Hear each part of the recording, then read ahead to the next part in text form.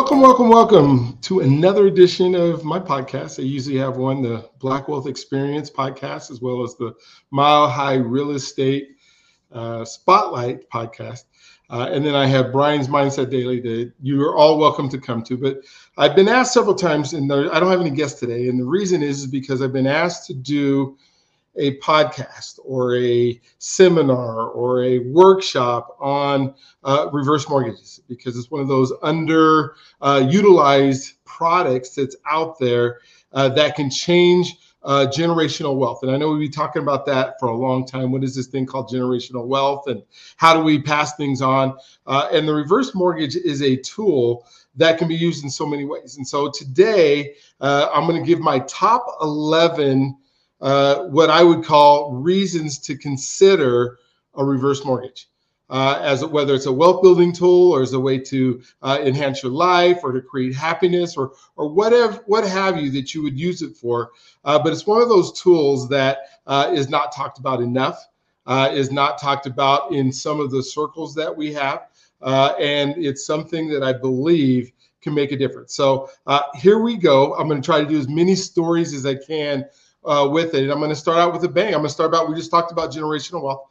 And one of the ways that I've been able to utilize a reverse mortgage for generational wealth is taking, some of the equity that might be in a home now and transferring it to the youth. So instead of waiting for somebody to pass away or to die, why don't we use it as a living benefit to start transferring? Not like the prodigal son, where the prodigal son takes his inheritance and then he runs and then he squanders it, but dad still had some. So this is an example. So a reverse mortgage, for those you don't know, you don't make a mortgage payment. You do have to make your taxes and your insurance, and you have to keep up with the property. And you can find out all about those by calling me. Oh, by the way, my name is Brian Arnold, if you didn't know that already. But one of the things, we can teach you all about reverse mortgages, but here we're just really going to talk about those top 11.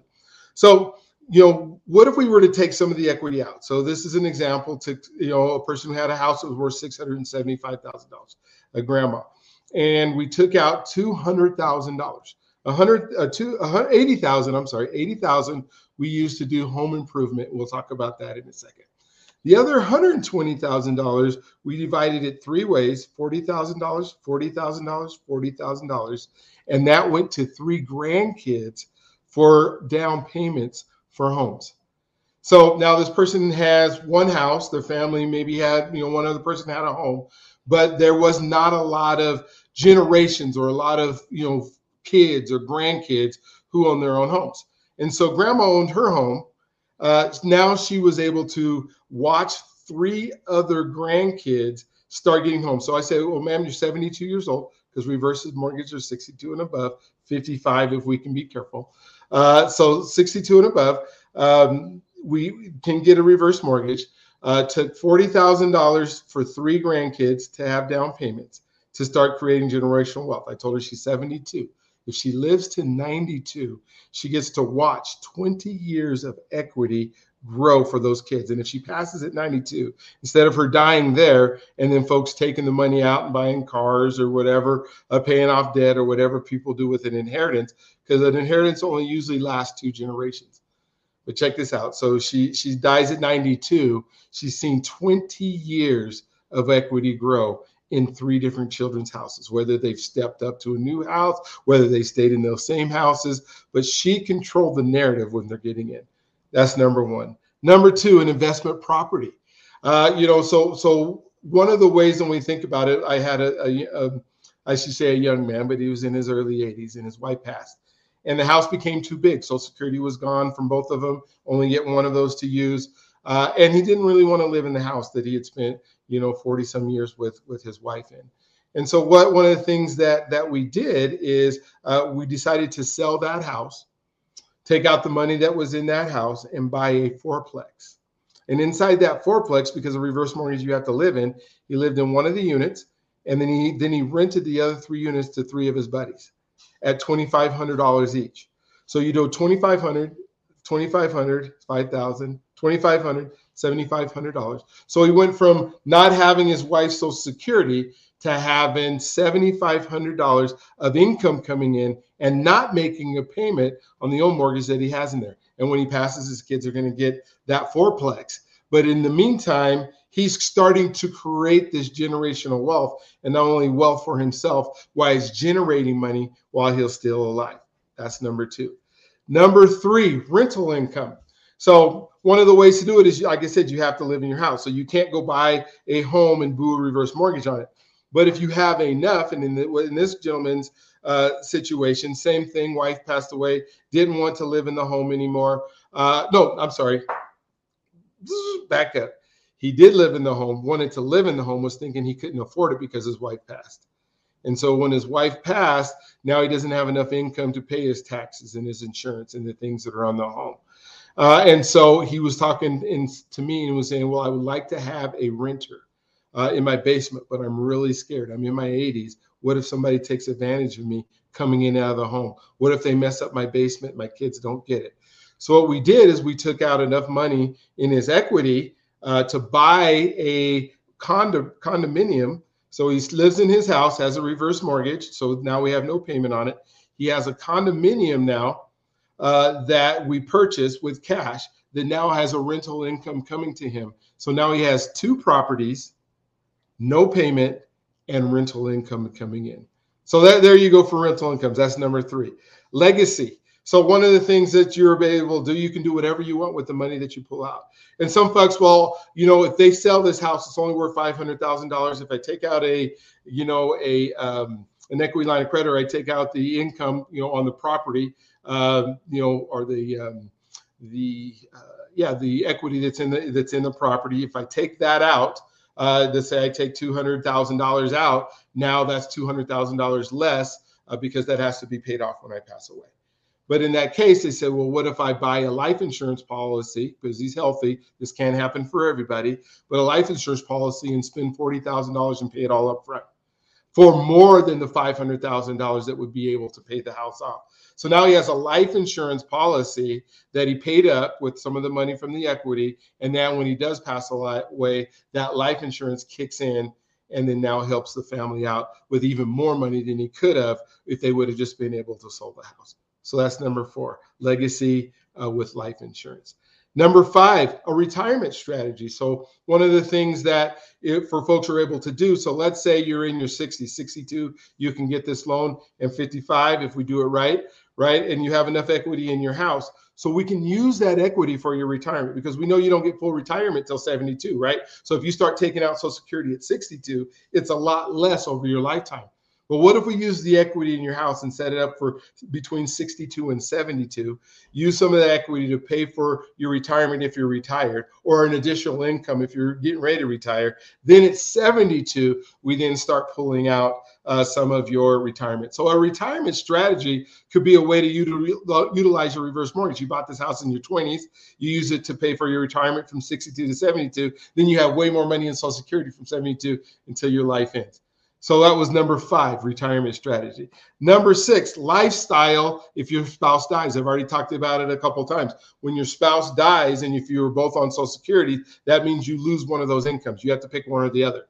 Well, how am I going to maintain the same lifestyle if one person's gone, if we don't have as much money coming in? Maybe it's not even enough money to come in. And we didn't do all the planning. We didn't have the Dave Ramseys and the Susie Ormans and all the people who are telling us what to do when we're young. And now we're a little bit older and we don't have enough. So a lifestyle strategy to maintain that same lifestyle that you had before a spouse passed away, maybe. That's number 6. Number 7, medical expenses. So when we think about medical expenses, when we think about Medicaid and Medicare, right? Medicaid is one of those things that you have to spend down assets to be able to do. What if you had a line of credit inside of your reverse mortgage that now is a strategy that allows you to qualify for Medicaid? Right? You've probably been paying Social Security, Medicaid all your life up until now. And now you're going, well, how am I going to afford some of the care that's needed? So instead of having to go to a skilled nursing facility, what if you had enough money inside of your equity in your home to pay for in-home care, which can be sometimes less expensive than, obviously, depending on how much you need it, like a skilled nursing facility. What if the nurse comes to your home and you get to stay in it to your what if you qualify for that Medicaid and the Medicare. And so those medical bills aren't something that's worrying you, that you're worried about every single day when you get up. So there we go. Number 7, life medical expenses. Number 8, home improvement. Hey, it was funny. I sat down with somebody, what? But forget this. I'll give this story. My own mom, right? So my mom, we decided to go do a reverse mortgage because she wanted to be able to, have some money to continue her lifestyle, to live out the rest of her days in dignity. My sister and I are doing fine. She said, well, I want you guys to have, enough equity so you have an inheritance. Like, Mom, we're doing okay. What is something you've really been wanting to do since you've lived in this house? And she said, I want to do my kitchen. I want to be able to get a new kitchen. I hate this kitchen. I hate the cabinets in the kitchen. I hate the drawers in the kitchen. I hate the way it was designed. You would reverse mortgage. 1 year later, there's a brand new kitchen. A whole bunch of other things that happened in the meantime to make that happen, but a brand new kitchen was afforded there on home improvement. So we think about home improvement. Number 8. Number 9, an emergency fund, right? So what if you are thinking about, what if something were to happen and the roof break, or something where the insurance doesn't cover, or something that, you have to go to the hospital for, an ambulance trip that's not covered by some of the insurance on medical stuff? What if it's kids or grandkids that have some kind of emergency that you want to be able to help out with? Well, you can have that line of credit inside of a reverse mortgage that allows you to access with 24 to 48 hours funds out of your equity to be able to give for an emergency. So there we go. Number 8 was emergency. Okay. Oh, I'm sorry. That was number 9. Number 9 was emergency. 8 was home improvement. Number 9 was emergency fund. 10, your ability to stay in your home. Had a couple clients that they were they had purchased a home together, and I'm not going to give their names, but they purchased a home together, and their purchase on their mortgage, and they're over 65. Their purchase was $1,700 a month was their payment. One received Social Security at $1,200 a month. The other received Social Security at $1,500 a month. So between the two of them, they had $2,700 a month coming in from Social Security that was able to pay that $1,700 taxes, insurance on their house.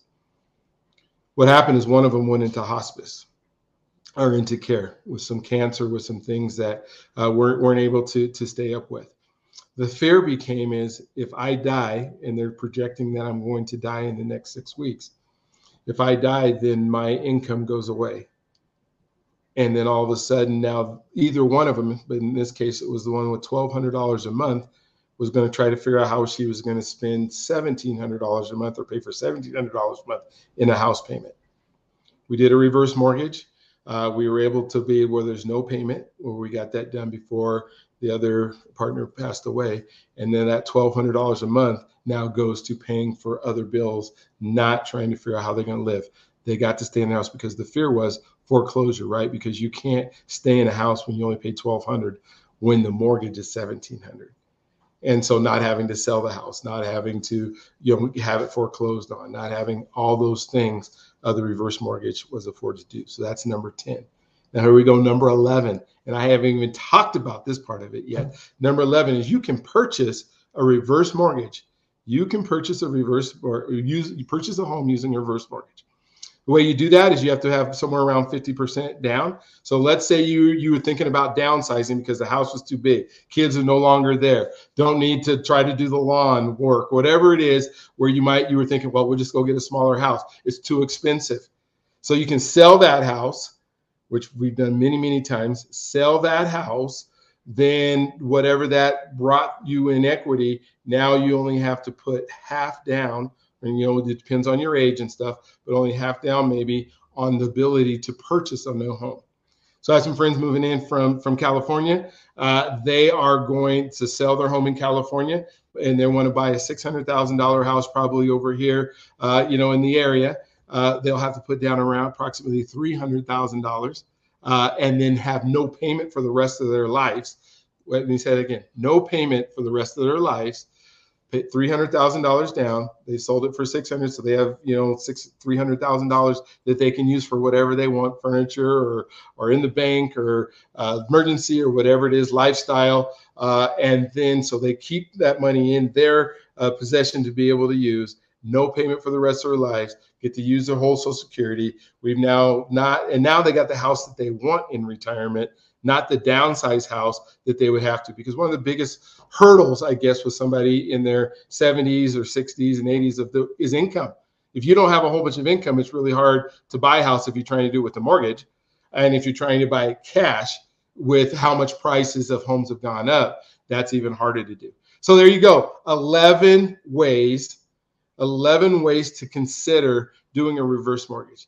I'm not saying it's the right for everyone. I'm not saying that everybody needs one. I'm just saying that it gives you options. And there's so many times when we don't have options that something that's out there, it's been around since the 80s, that people have been able to take advantage of it, but it hasn't been very popular because I think some people don't know what those advantages are. So again, my name is Brian Arnold. Thank you for tuning in and listening today. I hope this helps. Go ahead and give me a call. The number and stuff will be in the comment section if you want to have more information or how it works or what we can do to help you. So have an awesome, wonderful day. I say this at the end of all of my podcasts, is you can do it.